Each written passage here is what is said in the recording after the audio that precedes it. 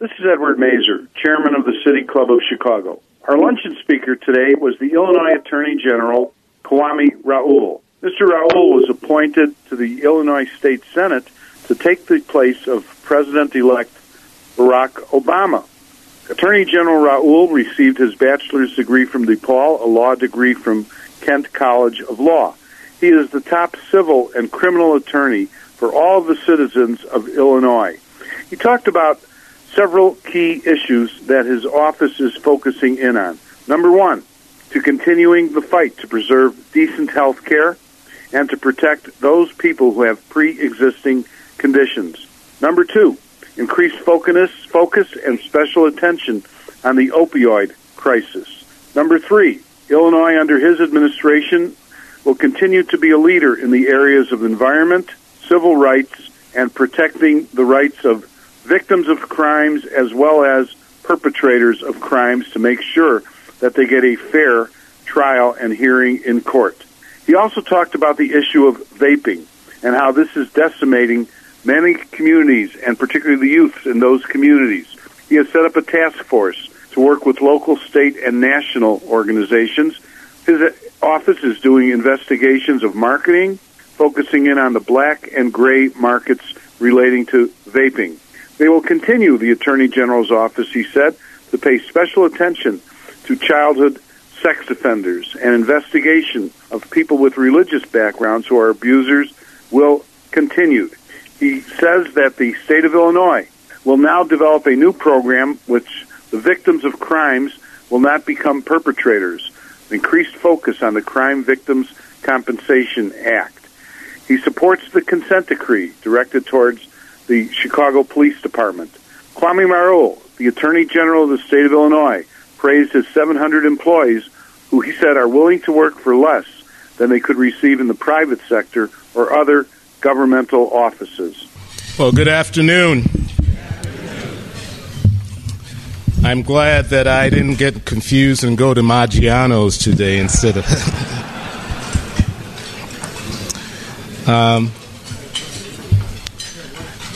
I know Jackie fast-forwarded through things because I want to forewarn you that I do have an important call along with my colleagues from throughout the country early this afternoon. So to the members of the media, I'm not running away from you, but this is a very important call. Interacting with attorneys general from throughout the country is happening frequently for me, and as I will talk about in just a moment. But as I mentioned, other attorneys general, I want to recognize Attorney General Roland Burris, who, by the way, I've known since I was in the second grade.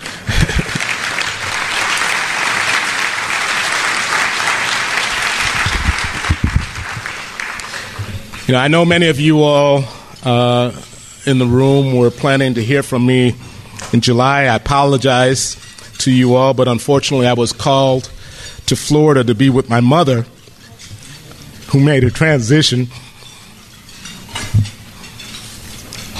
just a few days later. I do appreciate the support and the kindness of some of you who are here. But I'm grateful to have had my mother with me during the past year, which has been one of the best years of my life, personally and professionally. My mother was with me on November 6th of last year, the 15th anniversary of my father's death, when she surprised me after having not traveled for over a decade. She surprised me and traveled to Chicago to witness me being elected this state's 42nd Attorney General.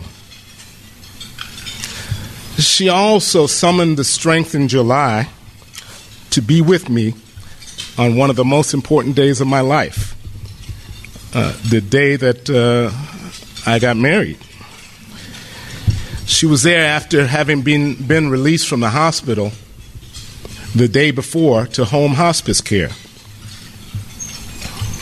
I should acknowledge my lovely wife, Dr. Lisa Moore,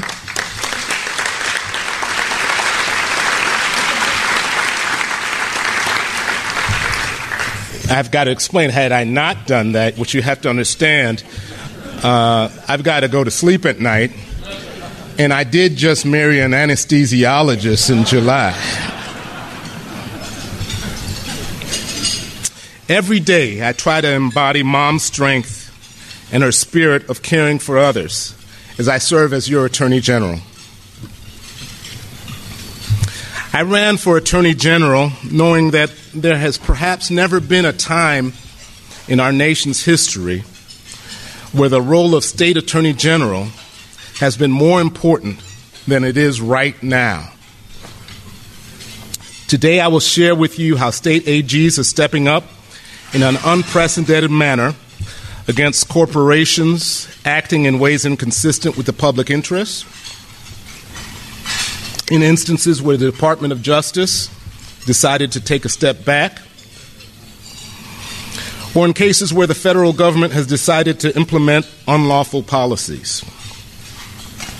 I will also share how we have worked within state to protect the people of the state of Illinois. Since I took the oath of office in January, I've met regularly with my counterparts from throughout the nation. We perceive the urgency of this moment and the ways in which we are uniquely situated to defend the rights and interests of our respective states. So we've convened frequently to discuss best practices, collaborate on multi-state litigation and policy efforts, and learn from each other's successes, and also learn from where we may have fallen short. As a legislator, I've developed a reputation over 14 years of having been able to work with folks from the other side of the aisle. I do the same as Attorney General, notwithstanding profound ideological disagreements I have with some of them. As a son of a community physician, and as a cancer survivor, I will fight Texas Attorney General Ken Paxton to the last breath in my body to defend access to health care and coverage for pre-existing conditions.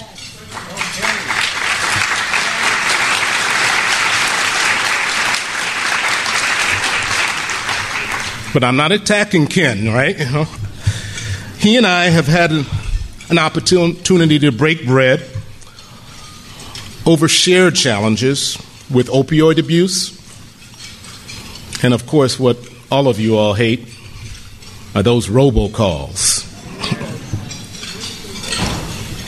The same is true with Doug Peterson of Nebraska, Bridget Hill in Wyoming, and many other of my counterparts from across partisan lines. No matter what our political persuasion, we can all align against those obnoxious robocalls that take advantage of the vulnerable. That's why we teamed up with the Federal Trade Commission and 13 other states to launch Operation Call It Quits to put an end to those universally loathed phone calls. Also, along with most of the nation's attorneys general, 43 of us in all, I filed suit against 19 of America's largest generic drug manufacturers to stop what we believe is a broad conspiracy to inflate and manipulate prices. We can all agree that that is wrong, no matter what side of partisan lines we are. We can also agree that pharmaceutical companies should be held accountable for the irresponsible marketing of opioids in their role in an epidemic of addiction that claims lives of 130 Americans every day, and 6 here in the state of Illinois every day.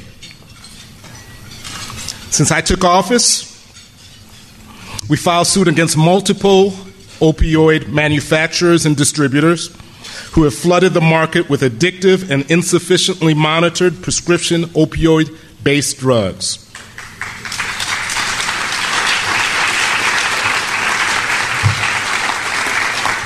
And we have directly sued the Sackler family, owners of Purdue Pharma. I continue to reject, in the strongest terms, any settlement or agreement with Purdue that does not hold the Sackler family adequately accountable for the irreparable harm their actions have caused to families in Illinois and throughout the country. While bipartisan collaboration is made possible by the enormity of the challenges our respective states face, many of the multi-state efforts in which my office is involved have been driven by the current leadership in Washington. Yes, Donald Trump. When the actions of the federal government threaten the people of the state of Illinois and the rule of law in general, it is my duty to work with those attorneys general, I always mess up the, who are like-minded and stand against these threats against the rule of law. Whether it's defending the rights of asylum seekers, fighting for access to reproductive health care, protecting the integrity of the census, or safeguarding our air, water, and endangered species, we have stood firm alongside other states that share our interests and our values. I'm also aware that it's not enough to just join in with other states. It's important for us as Illinois to exercise leadership in many of these efforts, befitting our demographic and our economic position. Often the strength of a state's connection to the underlying cause of action drives decisions about which state will lead as lead plaintiff. But whenever possible, Illinois has taken the lead on such efforts as an amicus brief in the LGBT employment discrimination cases in which the U.S. Supreme Court has just heard arguments, a comment letter opposing changes to the federal poverty threshold that could exclude millions of low-income Americans from benefits, and a multi-state letter objecting to the new rule that would deny equal access to homeless shelters for trans and gender nonconforming individuals. Illinois is leading. And often, our day-to-day work defending our states and their people intersects with what is happening on the national level. One example of how this national fight comes to our own backyard is the environment. I've joined with attorneys general, got it right that time, to stop the federal government from abdicating its responsibilities to both set and enforce environmental standards. Whether it's stopping the federal government from abandoning the Clean Power Plan, or defending the rights of states to set their own vehicle emissions caps, these national actions serve as an important reminder that environmental issues don't stop at our state lines. Here in Illinois, the failure of the federal government to protect our environment has manifested itself in the regulation of ethylene oxide emissions. That wasn't even the word attorneys general. Sterigenics has closed its plant in Willowbrook. And that's thanks to sustained commitment of community activists, state action that closed the plant for months, and legislative action setting the strictest ETO emission standards in the country. But our fight to ensure no community experiences dangerous levels of ETO emissions is not over. While affirmative litigation is a useful tool to advance environmental protection, let us accept that it is not limitless. What we cannot achieve through litigation, we must seek through collective advocacy. And it cannot be the sort of NIMBY advocacy that ignores pollution in disadvantaged communities. That's why our office, joined by 15 other attorneys general, penned a letter to the federal EPA urging the agency to enact stricter ETO emission standards and to work with the FDA to expedite research into alternative methods of sterilizing medical equipment that saves lives.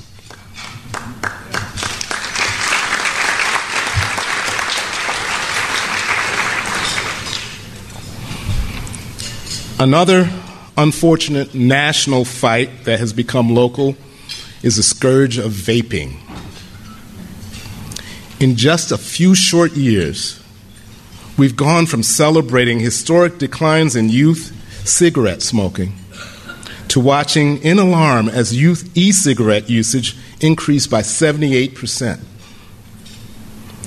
The rate of e-cigarette usage by Illinois high school students has now surpassed the combustible cigarette smoking rate of Illinois adults. As characterized by the child of a colleague in law enforcement, it's awfully convenient for students that high schools put toilets and urinals in the vaping room. Our office has warned the public, particularly teens, against the dangers of vaping in the wake of serious illness and even deaths of e-cigarette users. We began wide-ranging investigations into the marketing practices of major e-cigarette manufacturers. In the course of this investigation, we are also monitoring vaping products that pass through the black and the gray market. Meanwhile, we've been studying the evidence, looking at what other states are doing, and working with legislators and advocates to determine the best strategies for stopping this public health crisis in its tracks. As we examine state-level options, we have joined with other attorneys general in a letter urging the FDA to ban online sale of e-cigarettes and step up enforcement actions against all e-juice flavors, including mint and menthol. We must stop the intentional targeting of children for nicotine addiction.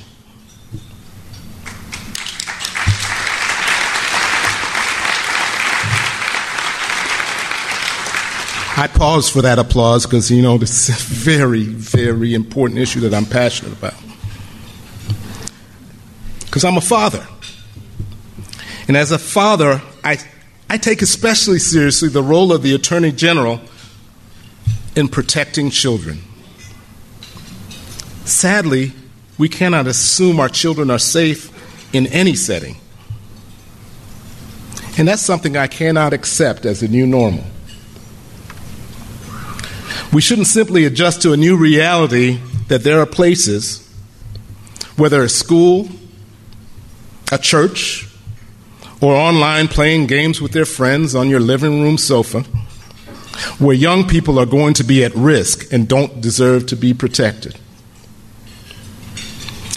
The Attorney General's office engages in training law enforcement and members of the public, over 28,000 people in 2018 and 2019, with a focus on helping parents protect their children and teaching youth to protect themselves from online predators.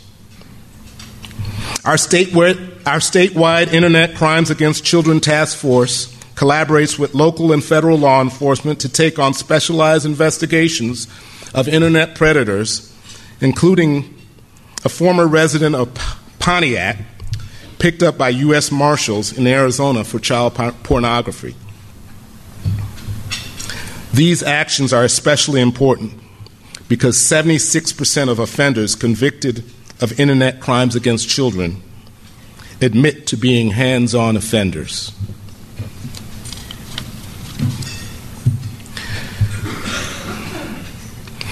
"10 months after taking over from my predecessor, the investigation of clergy abuse within the Catholic Church, our goal continues to be accountability for both abusers and those who permitted such abuse to occur.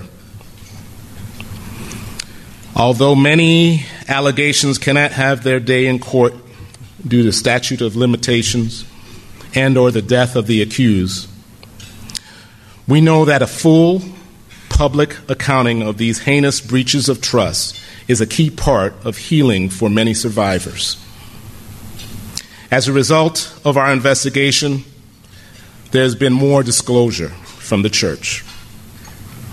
My office will continue to push for public disclosure of all Catholic clerics who have been credibly accused of sexual abuse against a child.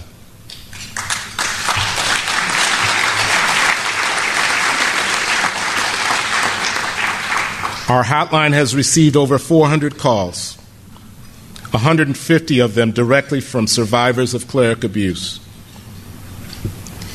When a survivor requests assistance in approaching the diocese regarding their complaint, we support them in that effort. This is a painful but necessary process that is ongoing, and in many cases is empowering survivors to share their experiences at review board meetings, meet with bishops, and obtain public disclosure of credible accusations against clergy. We also continue to meet with representatives of the respective dioceses regarding their policies to protect the vulnerable and obtain justice and closure for survivors going forward. In the interests of keeping all Illinois residents safe, my office is strengthening our investigative and prosecutorial capabilities. One of my very first hires was a former federal prosecutor who now heads up our criminal law division. She has done an excellent job of enhancing our collaboration with federal law enforcement agencies and the U.S. Attorney's Office. Our attorneys recently secured guilty verdicts in several first-degree murder cases.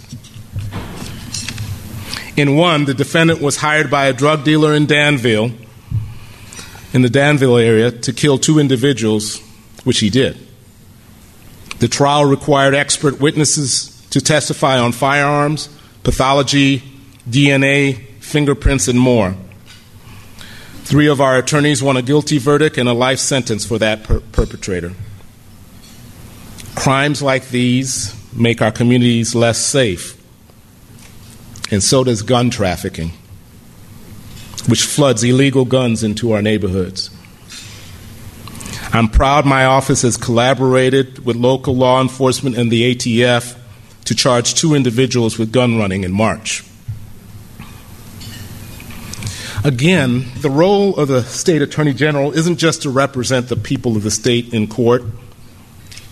It also means being an advocate and crafting good legislation and policy. Lisa Madigan once joked with me that she passed more legislation as Attorney General than she ever did as a state senator. I'm following her approach. This year, with my active participation, negotiating and visiting some of my old colleagues in the Capitol, we were able to create law to rein in the alternative retail energy suppliers and their deceptive marketing practices.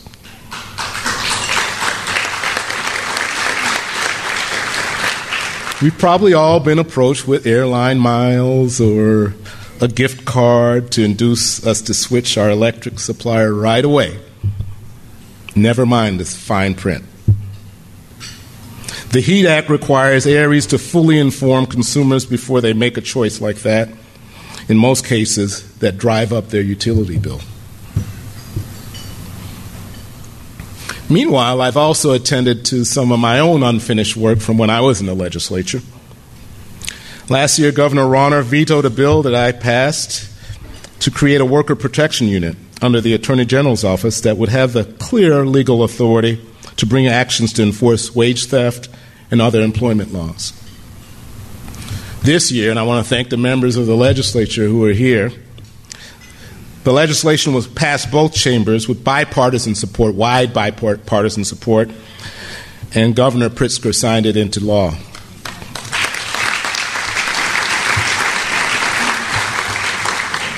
Our unit is up and running and collaborating with the Department of Labor to protect workers in our state.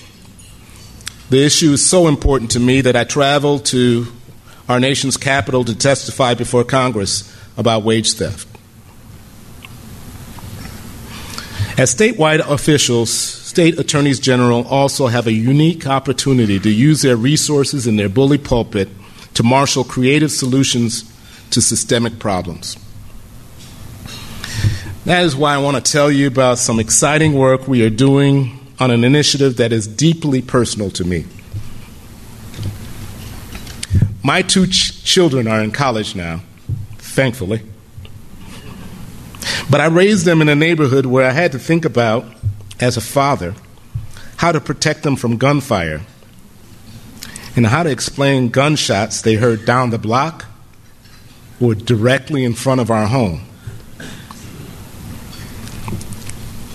It was truly disturbing to me when my son was 13 to have a conversation with him about a 13-year-old boy shot across the street from our home. Too many parents have to have these conversations with their kids. As a public official, I can't ignore it. It's my duty to push back against this normalized violence. We're doing it in 3 ways. First, you see my little lapel pin here. With the help of Everytown, we're setting up a digital gun tracing platform. This will allow law enforcement across the state to shed a light on multi-county and multi-state trafficking operations and will vastly improve the quality and quantity of our leads. It's a statewide initiative such as one that New York has previously employed. My office, with its statewide reach and existing relationships with state and local law enforcement, is ideally positioned to initiate and guide this project to stop the gun trafficking into our neighborhoods.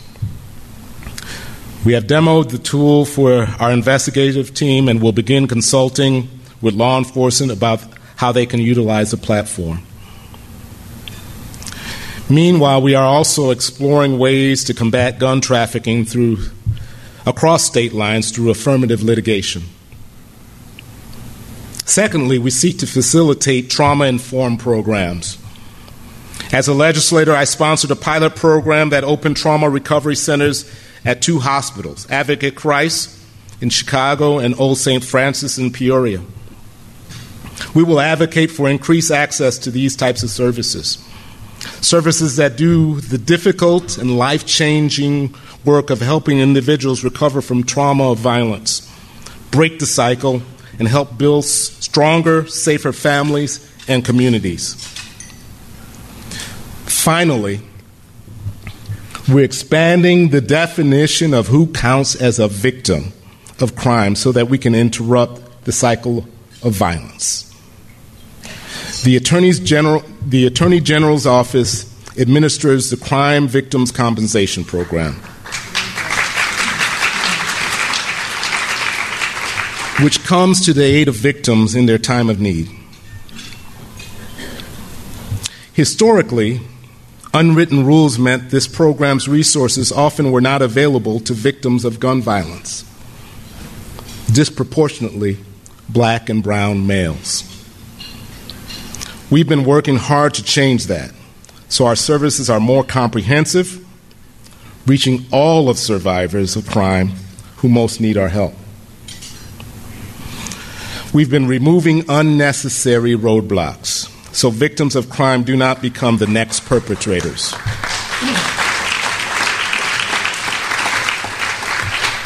And I could tell you that there have already been cases where our office is compensating a victim who previously would not have received compensation from our office. One individual in particular we assisted worked for a third-party contractor of Amazon delivering packages. He had been targeted by gangs to solicit payment for protection, and when he refused, he was shot in both hands. He subsequently moved but only 5 blocks away. In the past, we wouldn't have compensated him for his relocation expenses because 5 blocks wasn't far enough away in our calculus. But in this case, 5 blocks got him out of that gang's territory, and going farther wasn't practical for him. His girlfriend was pregnant, they had family nearby, and he was looking for a new job, all while suffering from the trauma of having been shot. I'm proud that we've broadened our perspective to be able to help people like him. I also want to recognize Amazon for their efforts to help this young man out when I brought it to their attention. When I was a juvenile prosecutor, I conducted background checks on minors accused of crime. They often revealed that these minors had been in the building previously on the child protection side as victims of abuse and neglect, oftentimes in their own home. Untreated trauma, as I learned back then, takes its toll and often turns victims of violence into perpetrators of the same. Similarly, many perpetrators of gun violence were once victims of the normalized violence that plagues their communities. Our work to expand victim services is our contribution towards breaking that cycle.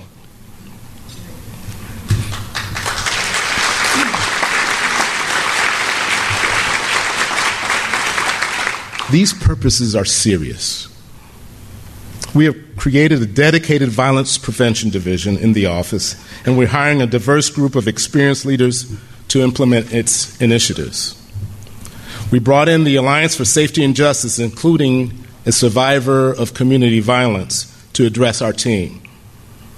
We are working with the state police and federal agencies on best practices for preventing violence in schools. And I recently met with commanders from the Chicago Police Department to explore ways to collaborate with law enforcement to more effectively get resources to crime victims.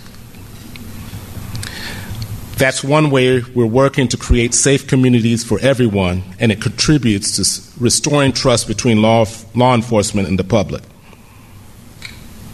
I had an opportunity to meet with Mayor Lightfoot. I'm encouraged by her perspective and her experience, and I think we are aligned in our work together with the implementation of the consent decree with the Chicago Police Department. And as in so many areas, Illinois has the opportunity to emerge as a national leader in police reform. Let me tell you, despite all my preparation to become Attorney General, during the last 10 months, I've learned so much about the vast purview of this office and all the important work it performs for the people of the state of Illinois. This work just doesn't happen because I direct it. It doesn't happen without 700 dedicated employees of the office. The high level of talent of our staff, both inherited from my predecessor, as well as those I've recruited, continues to astound me. Even though they could easily earn more money in the private sector or at other government agencies, who often poach the Attorney General's office, the men and the women in the Attorney General's office choose to dedicate their time and their talents to making our state a better place. I am humbled to work alongside such dedicated professionals.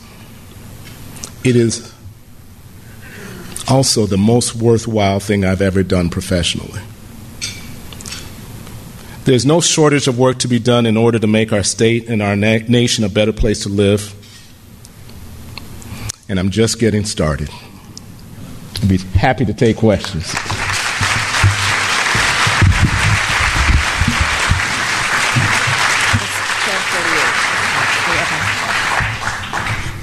That's why we elected him our Attorney General. So just to get the pleasantries out of the way, you know, you get your subscription, you get your mug and all that. Okay, gotcha. We got that, but I want to get to the questions he's going to take it himself. I love it.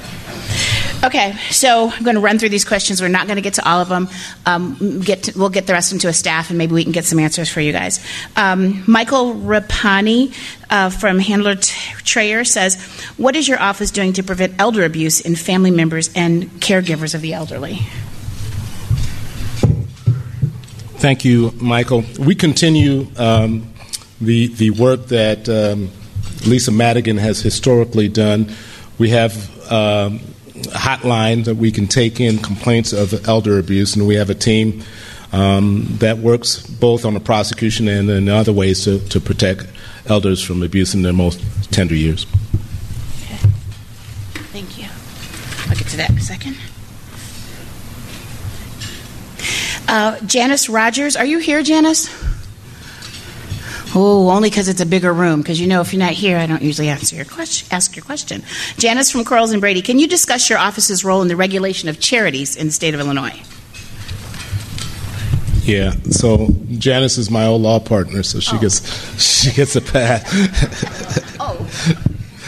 We have a charitable trust bureau that helps contributes to regulating not-for-profits throughout our state to make sure that they're working consistent with their not-for-profit status. That can manifest itself in a wide variety of ways, but rest assured that we have a vigilant team monitoring those who maintain that tax-exempt status. So I have a question. Is Bob Gallo, are you in the room? Hi, Bob. So Bob has a question. With all of the investigations and things we have going on, can you talk about how we're going to strengthen the vigilance to ensure fairness with taxpayer rates for several things? This is with regards to utility rates. Well, an FBI investigation has nothing to do with whether or not our office will be vigilant on behalf of ratepayers. We would do that notwithstanding any such investigation. My predecessor was very vigilant at the ICC and in other forums, including the legislature. I explained how we acted this past session on with regards to Aries, and we continue to be vigilant at the ICC, and that's not driven by an investigation by the FBI or anybody else. So I have two questions that are literally identically the same from Elizabeth Evans in Creola Hampton. The question basically says, when will people who were in prison for marijuana possession be released, and what is being done to help them prepare for reentry from your office's perspective? So our office, via the legislation, is there are several tiers of expungement. Our office will be handling the least complicated tier of expungement for individuals who have had a history of being criminally prosecuted for possession of marijuana. The overall scheme of reentry, we don't have a reentry function within the Attorney General's office. We do partner this upcoming Wednesday. We're having a town hall meeting with community advocates, a lot of folks who are engaged in such work. But our office directly doesn't engage in reentry work. We will be engaged in some of the expungement of some of the past marijuana convictions. Our good friend Will Davies from Governor State says, when will we see a day when gun owners would have to register guns like we do vehicles on an annual basis? Do we register annually? Yes, we do. I'm a driver. We drive. Do we register annually? What? License plates. Okay. License plate. I don't think anytime soon, to be honest. Listen, I served 14 years in the legislature. I was a proponent, and I carried many bills to try to advance gun regulation, and it was met with obstacles. I recall when we tried to limit the number of guns you could purchase every month to 10. We were unsuccessful, and so if I'm to be honest, I don't anticipate that we'll have an annual registration of either concealed carry or FOID card or registration of guns. So I've been given the wrap sign because I know you got to be somewhere. I just want Michael Rizzo to know that I will make sure that his office gets this question. I just want to ask everyone just to show your appreciation for the Attorney General. The work he does is so important for us all. I'll give this up to Lisa.